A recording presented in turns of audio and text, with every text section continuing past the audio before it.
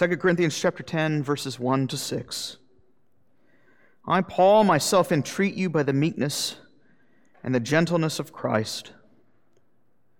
I, who am humble when face to face with you, but bold toward you when I am away, I beg of you that when I am present, I may not have to show boldness with such confidence as I count on showing against some who suspect us of walking according to the flesh.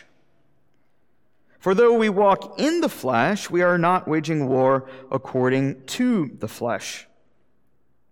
For the weapons of our warfare are not of the flesh, but they have divine power to destroy strongholds. We destroy arguments and every lofty opinion raised against the knowledge of God, and take every thought captive to obey Christ, being ready to punish every disobedience when your obedience is complete. This is God's holy word. Let us pray. Our gracious God and Father, we do thank you for the reading of your word, that it brings life and health and instruction to our lives. We ask that through the preaching of your word, you might make us soldiers of the cross. Help us to understand our duty this day, that we might trust in your promises and live in light of those promises. We ask in Christ's name. Amen. Well, I don't think there's any debate about it, whether you are a Christian or a non-Christian. When it comes to reading the Old Testament, I think everyone would agree that what we have before us is a very bloody and violent series of books. I think for me, from my perspective, it makes for perfect bedtime reading. You think of the book of Judges, where it has a tremendous amount of blood, guts, and even the right amount of potty humor, if you remember the story of Ehud versus Eglon. But these stories, we must remember, are never told in isolation.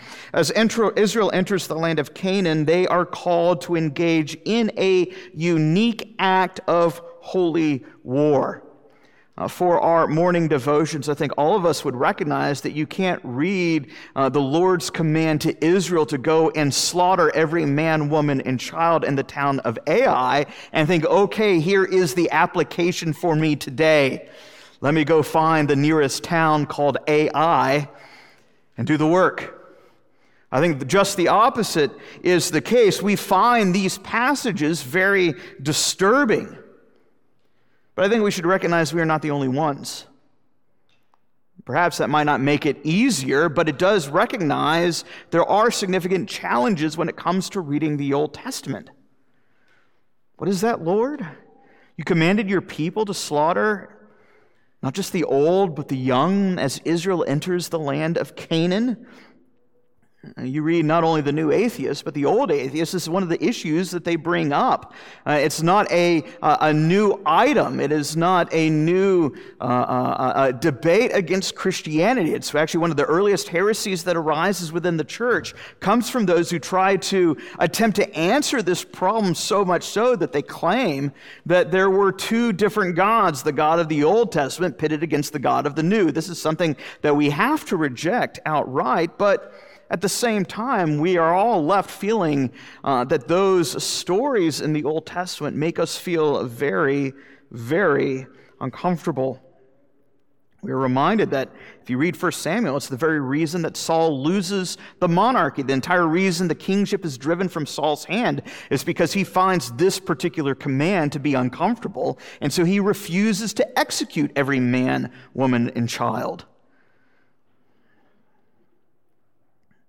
Yet we cannot simply relegate this problem to the Old Testament. We make it to the New Testament, and we find that our Savior himself uses disturbing language, at least from a worldly perspective. Jesus himself says, I have not come to bring peace, but a sword. What does he mean? And yet, as we read the Gospels, I think we all recognize that a certain shift has, in fact, taken place, even if we don't know what to do with it. Think of when the apostles in Luke chapter 9, they're going from town to town proclaiming the arrival of the heavenly kingdom. The hopes and dreams of all Israel has finally come to pass now that the Messiah has appeared on the scene. And how did the villagers respond? They reject Jesus and his message wholesale. How do the apostles respond to such rejection? They say, Lord, should we not call down fire from heaven just like Elijah had done? You think, well, they're reading their Old Testament at least. Seems like a valid application, and yet what is Jesus' response to them? You don't know what you're talking about. What is it that the disciples got wrong? You think of the night of Jesus' own betrayal.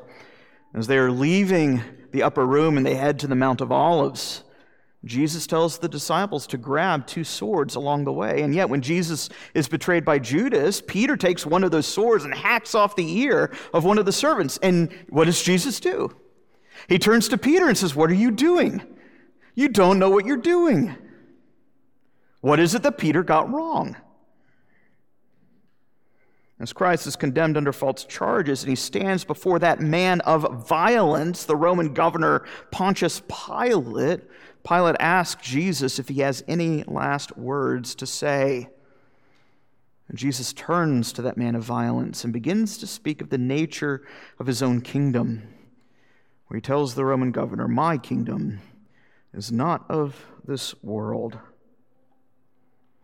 What does Jesus mean by this? We have to recognize that the Old Testament and the New Testament, our Bibles, are not a loose anthology of disconnected stories, but there is an interior logic and cohesion to be found in these, but we all recognize that there are things that we have trouble reckoning with.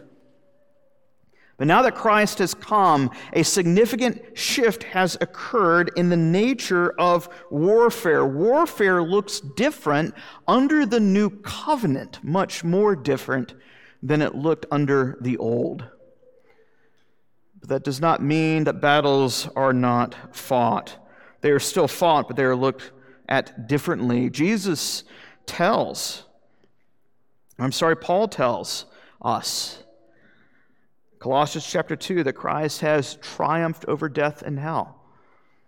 In fact, Paul, in the beginning of this letter, reminds us that Paul himself has been led as a captive in the train of Christ's almighty act of victory. Paul tells Timothy that he must endure hardship as a good soldier of Jesus Christ. To the church of Ephesus, Paul tells the church that they are to don an armor, a sword, and a shield.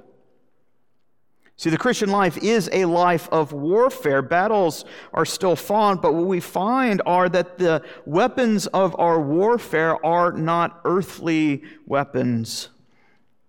The battle is real, but the method of warfare has changed.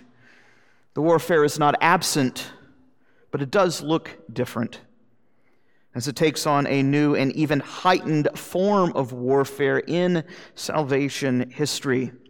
As we begin this final section of Paul's letter, and again, as I mentioned a few moments ago, chapters 10 to 13 should be seen as a single thematic entity. Paul is making a protracted argument as he now confronts false teachers in the church of Corinth.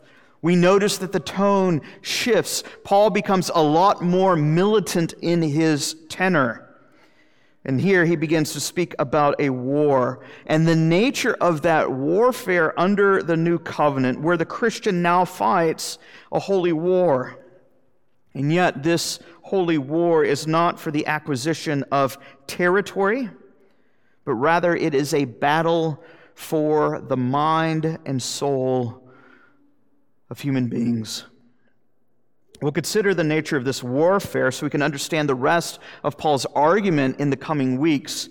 There are 3 things I'd like us to consider this morning. First, I'd like us to consider the conduct of our warfare, verses 1 to 2. Secondly, the arsenal of our warfare in verses 3 and 4. And then finally, the arena of our warfare in verses 5 and 6. So the conduct, the arsenal, and the arena.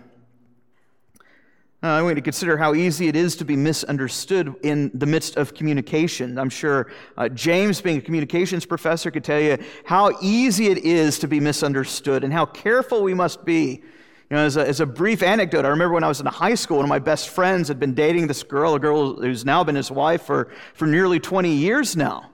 And I remember when we were seniors in high school, my buddy Neil came up to me and says, Charles, he says, I want you to try to compliment my girlfriend. She's convinced that you don't like her. And I said, that's crazy. I don't dislike her. Well, he says, well, please just give her a compliment. Okay, I'll give her a compliment. So I walked up to his girlfriend later that week. She'd just gotten a haircut. I said, Katie, you got a haircut. And her eyes lit up. She said, oh, you noticed? I went, yeah, it looks a lot better.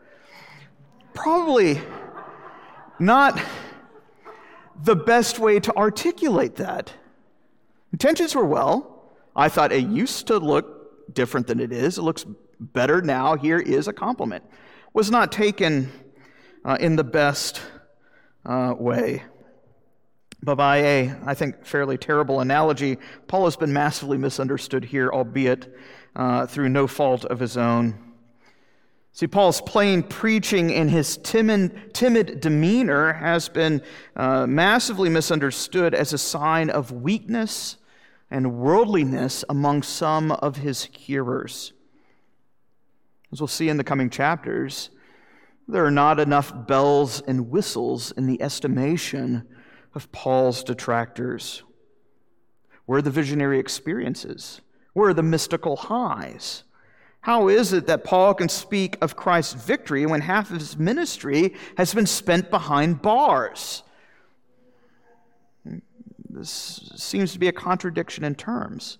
And yet, of course, Paul has to keep driving home the point over and over again is because Paul's opponents have failed to understand the centrality of the cross, not just for the beginning of the Christian life, but for the whole nature of Christian discipleship. So Paul here admits, he says, look, I'm humble when face to face. It might be better to understand that word humble, maybe to translate it better, more aptly as timid. I think that captures his sense better. If we were to understand it like that. He says, I'm timid when face to face with you, even if I'm rather intense in my writings. People have complained about Paul as being, again, if you remember earlier in chapter 2, of being double-tongued, a man who is different in writing. He's heavy-handed with those letters, but in person, he has this weak and timid demeanor. And Paul's accusers are essentially claiming that Paul is a terrible spiritual leader. His timidity is an example of his own weakness. It's a theme that permeates this whole letter. Corinth has forgotten the foolishness of the cross. They have confused meekness for weakness. What Paul says here, Corinth, I beg you by the meekness and the gentleness of Christ. You remember we considered the character, the virtue of meekness only a few weeks ago. Now, we have to understand meekness as not weakness, but rather strength under control. And what Paul is bringing into view here is that Christian character is concerned with the manner of our conduct, not just the matter of the things that we say, but the manner in which we say those very things, even when engaging our opponents. Think of Paul's letter to Timothy, where he says, the Lord's servant must not be quarrelsome, but kind to everyone, patiently enduring evil, and correcting opponents with gentleness. When Paul writes to Titus, his co-laborer, he says to speak evil of no one, avoid quarreling, be gentle, and show perfect courtesy. Again, that word for meekness to all people. And Paul brings home that same point here, that even when opponents persecute us, we have a code of conduct by which we are called to abide. They might not have to play by the rules, we do. We are called to follow and model a particular individual, that individual being Christ himself. Think of Peter's letter, his first epistle, where he says, for it is to this very thing that you have been called. Because Christ suffered for you, it's the atonement, it's our substitutionary representative. He died for you, but he died for you also, leaving an example that you might follow in his footsteps. When he committed no sin, there was no deceit found in his mouth. Even though he was verbally abused, he was reviled, he did not retaliate with verbal abuse or taunts or jeers. He did not threaten when he was abused. Rather, he continued entrusting himself to the Father, who said, "Vengeance is mine, not yours." We are called to abide by a particular code of conduct. Paul has had his name dragged through the mud. He has been falsely accused of underhanded practices. Remember chapter 4 where he says, "We as ministers of the word have not handled the word in deceiving and underhanded ways." Paul says, "We have not acted deceitfully. We have not even retaliated." And yet Paul's opponents have seen Paul's lack of retaliation as a form of weakness, a form of worldliness, and he is walking according to the flesh rather than according to the pomp and the power of the Spirit. Yet, as we will continue to see, Paul's own opponents have failed to understand the nature of the gospel. To use Martin Luther's own language, Paul is being confronted with what Luther called theologians of glory, rather than theologians of the cross. I see the work of the Spirit as being demonstrated in power and greatness and mystical experiences and escalating triumph in this day and age. And Paul has to say over and over again, no, the power of the Spirit is actually manifested in weakness, in foolishness, in suffering. You have to get this down or you will be led astray by false teachers. Paul is not weak, rather he is imitating Christ in meekness and gentleness, and in doing so shows the church what true spirituality looks like, even in the midst of painful conflict. And so Paul now begins to subvert Corinth's very understanding of where the true battle lies. We'll see this here in verses 3 and 4, where Paul says this, that though we walk in the flesh, in other words, though we have a common human existence, we do not wage war according to the flesh. In other words, we do not wage our battles according to the standards and dictates of the wider world around us. I need to stop and think about it for a moment, where a nation's strength is found. Most commonly, you see a nation's strength to be found in its military, in its military's arsenal. You think of the ancient Assyrians. Any history textbook that tells you about the Assyrians will tell you at least about this, their famous siege towers. You read about ancient Sparta, you're going to read about their hoplite army. You read about Nazi Germany, you're going to be told about the tanks and how they defeated the Polish army who were fighting on horseback. The tanks trumped horses. You'll read about how Germany defeated Denmark in a matter of hours. A nation's strength is found in its military, and yet the arsenal of a military reflects something of the character of that nation, doesn't it? What we find is that the same is true with Christ's kingdom. The arsenal of Christ's kingdom reflects the nature of Christ's kingdom. Heaven's arsenal tells us something about heaven's character. Remember Jesus' own response to Pilate as Jesus is put on trial. And I think we should recognize that just the opposite is taking place. It is Pilate himself who is being put on trial. And as Jesus stands before Pilate, Jesus, the King of the whole universe, tells this puny little governor that he's misunderstanding the nature of real power. Jesus says, "My kingdom is not of this world." Jesus tells his disciples, the Gentiles use their earthly power and they lord it over others, but this is not how it operates in my kingdom. And Paul here is saying something very similar. The weapons of our warfare are not of the flesh. They are not carnal. Even as Paul fights to defend the gospel, he has to do so using the weapons of the Christian armory. He can't use something different. The ends do not justify the means. The means and the ends both must be regulated according to the Word of God.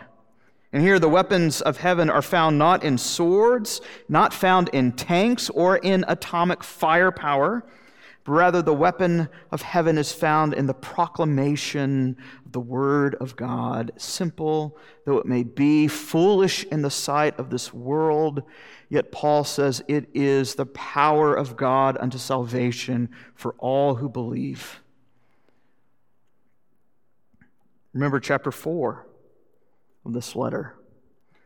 Just as God spoke the worlds into existence by simply saying, "Let there be light," so now through the proclamation of the gospel, God speaks yet again, where the light now shines in our hearts. It's a glorious power that's only seen not in the forced subjugation of different peoples to a new religion in some type of act of jihad, but rather in the proclamation of the Word and the work of the Spirit in the hearts of those as He effectually draws people to Himself, delivering them from the kingdom of darkness and translating them, as Paul writes to the church of Colossae, into the kingdom of His beloved Son. This is why Paul calls the Word the sword of the Spirit. It is the weapon of the church. Our power, the church's power, if you recall when we did our evening series in the church at the beginning of the year, the church's power is not coercive, rather it is spiritual. It is simply declaratory, and the Spirit works through it, and it is far more powerful than if we had all the atomic firepower at our fingertips. We have something more powerful because it is God who works and brings the dead back to life through the simple foolishness of preaching. Hebrews chapter 4 is the word of God that quickens the dead. It is sharp and powerful, does not cut through flesh and bone. Rather, we have a sword that cuts through a heart of stone. You read the book of Revelation, we are told this is how Christ will vanquish His enemies on the last day.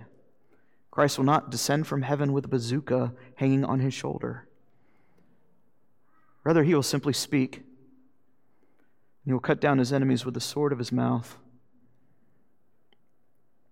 That's why the Christian's arsenal is not found in taking up its muskets against a particular government, tribe, or people.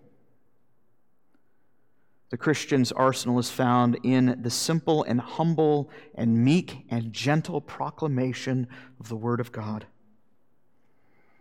And we, as the church, have been enlisted to combat a dark kingdom, not through mystical arts, not through incantations or the casting of spells, but by confronting the mind. You see that here in verses 5 and 6, where Paul speaks of the arena of our warfare.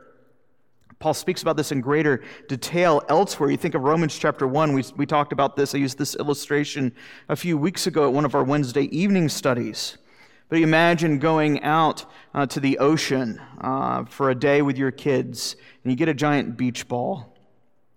And you're out there in the Pacific Ocean, probably wearing a wetsuit because it's much colder in the Pacific Ocean, I guess, than it is back home in Florida. But you get a giant beach ball, and you push it under the water, and as soon as you let go of that beach ball, what does it do? Pops right back up in your face.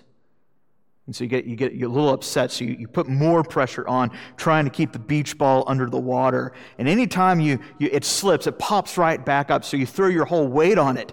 Eventually the beach ball pops back up. What do? This is where the illustration will start to get kind of silly. You build a big moat. You put chains on top of the beach ball. You do everything you can. It's like a Disney cartoon, right? So he gets really frustrated. They really want that beach ball to stay submerged under the water. And so they have to reorient. They built this sandcastle, this moat. They built a prison for this beach ball, and yet the beach ball keeps popping up. Paul says that is exactly what the human race does with the knowledge of God. They suppress the truth in unrighteousness. In other words, what Paul is saying is, here is a mankind who is living in God's world, but he fails. He refuses to recognize that this is, in fact, God's world. So what does he do? He denies that God exists. He tells himself that he is the master of his own fate. He tries to reorder and reorient his knowledge of the entire universe to try to drive the knowledge of God out of existence so he can continue to write laws as he sees fit, so that he can do what he thinks is right in his own eyes. But try as hard as he may, the knowledge of God keeps popping back up, and it makes him angrier and angrier and angrier. So he develops these thought patterns that tries to do everything it can so he can feel safe and secure and comfortable to continue living in his life of sin. He builds his own kingdom as nothing more than a sandcastle. He pretends that he is king of his castle. He lives in a fantasy world. And yet in doing these things, he becomes trapped and enslaved to his own sinful passions.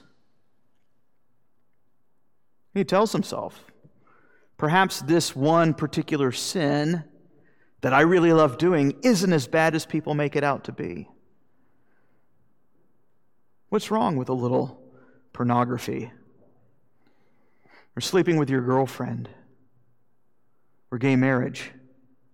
The list goes on and on and on. And so there is this attempt, not just at the individual level, but also at the national level, to write or rewrite laws so that the people can do whatever they want to do, those things that they think is right in their own eyes.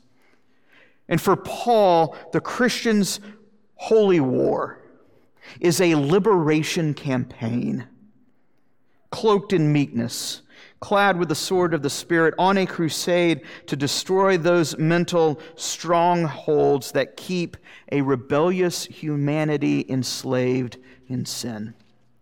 That's why when we read the book of Acts, what is it that Paul does day in and day out? He begins reasoning with people, at times 2-3 years at a time, reasoning with people, trying to convince them of the inconsistency of their own thought life, to bring their thought life in subjugation to the kingship of Christ.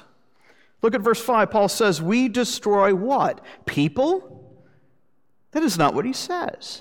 He says we destroy arguments.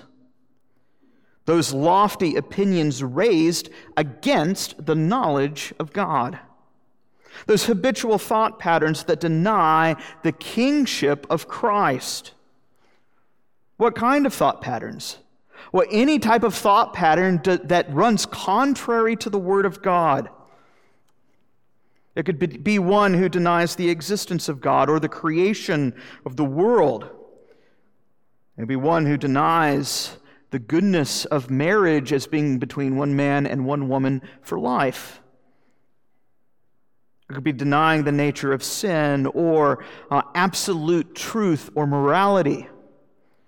The fact that salvation is a free gift that comes by grace alone, through faith alone, rather than according to works. And Paul says our job is to destroy those lofty arguments that exalt itself against the knowledge of God.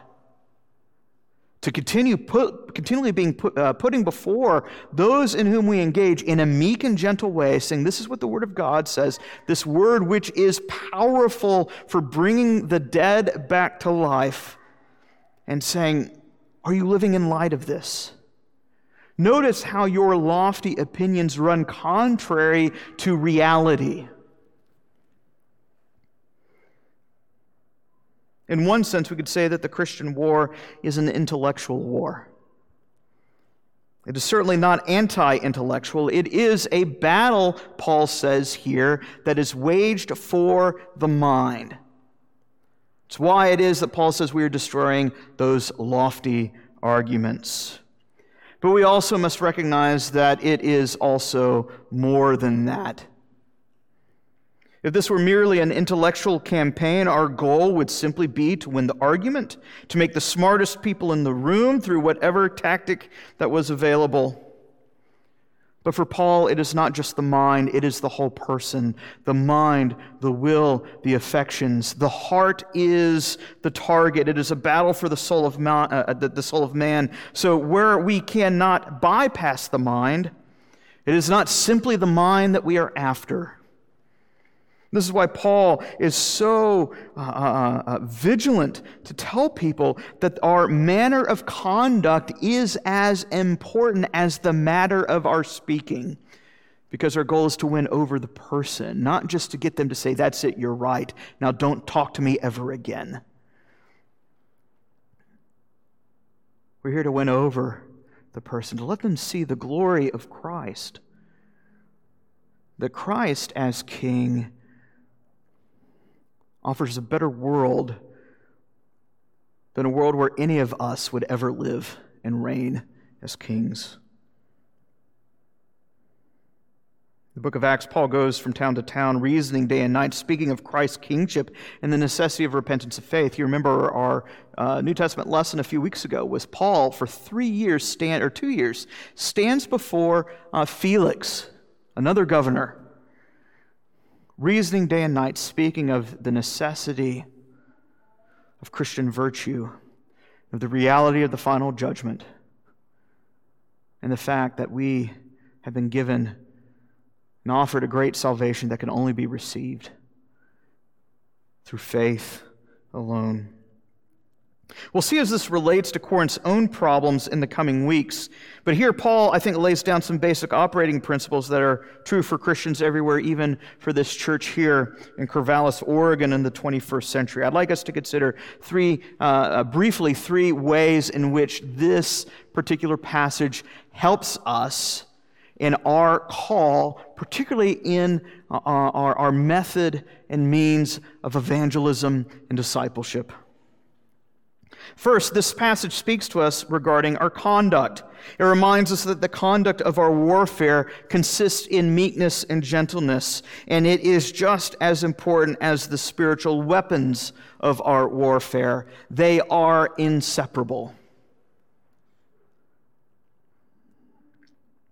Just as every nation has its own code of conduct in wartime, its own rules of engagement, so also the church as the kingdom of Christ on earth. That our conduct is to be always, at all times, one of gentleness and meekness in imitating our Savior. How many of us see it as our task to be the defender of truth on social media? And we use it to justify being a jerk, all in the name of Christ. Might I present before you a counterpoint, 2 Corinthians chapter 10, verses 1 to 6, where Paul says it doesn't justify it. Defend the truth, yes, but the manner of our defense is equally as important. I remember one of my old professors, Dr. Gaffin, once told me the truth carries its own offense. When the truth comes like a wrecking ball, and it will come like a wrecking ball, and knock down those castle walls that human beings erect so that they can pretend living in their own mini kingdom, that's going to be offensive enough. Don't let your personality be the cause of offense. Let the word carry its own offense, but also let it carry the great joy that comes when those walls are knocked down and we see the light of the gospel penetrate through the dungeon and the darkness. It takes courage to speak the truth, but don't just speak the truth and use it as an excuse to be a jerk, a sanctified jerk of some sorts. Try to think through what they're going through and try to show how the gospel brings liberty from bondage. I think the second significant feature in this passage is that of our weapons of war, our arsenal. It reminds us that the nature of warfare has changed now that Christ has come. We are still called to defend the faith and advance the gospel, and it uses martial imagery. But this is not a jihad against the government or another religion or people by physical force of arms. It seems so puny to speak of the power of the word. And yet Paul has already written in a previous letter to the church of Corinth that the preaching of the gospel is foolishness to those who scoff at it. But to those of us who are being saved, it is the very power of God. I think that should remind us what the church's main task is. There's always that temptation to go, well, what if we just kind of beefed up the service a little bit more? What if we had, a pyrotechnics, a firework display, a light show, something that would draw in the crowds or win over the hearts of the young? What if we as a church had greater social prestige? What if we had a head seat at the cultural table? Then people would listen to us more. And yet we have to be reminded that the weapons that we have for our warfare are not carnal. The Word of God is powerful on its own. It doesn't need us to try to be the cool kids at the table to make the gospel more effective. We're simply called to say what the Bible says and to do so with gentleness and meekness. It carries its own power. It's mighty to the tearing down of strongholds, those false thinking patterns, those strongholds that exhibit the ways in which mankind denies God by his thoughts and his deeds. You think of the hymn we opened with this morning, "A Mighty Fortress is Our God." Just one little word shall fell the kingdom of Satan. It's a hymn that focuses on the power of the word. And it's a spiritual power. It's not given to an individual. It's not given to a Lone Ranger Christian or a bunch of soldier of fortune Christians. But it is a spiritual power that's been communicated to the church. It's declaratory. Christ is king, and he offers forgiveness of sins. And that's what we hear week in and week out when we assemble as the people of God. And that is what is powerful to change lives. That is where the emphasis is to lie. And yet we see part of the nature of the spiritual power in verse 6. Paul says, being ready to punish every disobedience once your obedience is complete. Again, Paul is on the warpath against false teachers in the church and false teaching within the church. Those who continue to deceive the church. When you look at chapter 13, Paul himself will say, when he comes to Corinth face to face, if the church has not excommunicated these impenitent impostors, Paul will do so himself, and he will not spare a single one. That is a holy boldness. And yet, we notice the way in which Paul confronts his opponents is not through lopping off their heads, but it is through the spiritual power that's been communicated to the church through the act of church discipline. Final significant feature, the arena of our warfare, is that of the mind. Not just the minds of others, but ourselves. Notice how Paul ends this passage. Being ready to punish every disobedience when? Once your obedience is complete. It'd be very easy to turn this message into kind of a methodology for doing evangelism or apologetics, and part of that is there. But we would miss the mark if we failed to apply it to our own hearts. This is not simply about going out and confronting the minds of those out there. It is about ensuring that our own mind is confronted with the Word of God and that our own thoughts have been made subject to the kingship of Christ. Here we have a reminder that is set before us where we are called to personal holiness in our own thought life. That those temptations, those opinions, and those arguments that we ourselves have, they always must be measured up and put under the scrutiny of the spotlight of God's Word. We're not simply called as a church to instate, the Inquisition 2.0, where we always call into question the sins of others. But rather, Paul is calling upon us here. Under inspiration of the Spirit, he calls upon us to reflect and to expose and to uproot that sin that exists in our own hearts as well. That we must be called to complete our own obedience. I came home last evening we had Presbytery up just outside of Seattle, which should have been a 3.5, 4-hour drive due to a series of car accidents. Turned out to be an 8-hour drive. I did not feel like a Christian at 5:30 yesterday afternoon.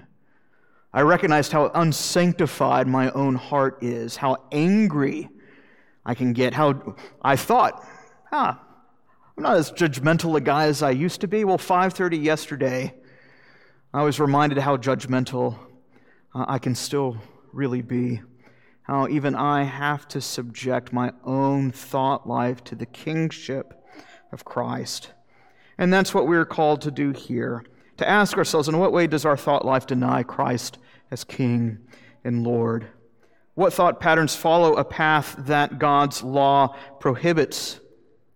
Be it anger or lust, financial matters, greed, covetousness, idolatry. The battle does not begin with our neighbor or even then the person sitting next to us in the pew. The battle begins in our own hearts.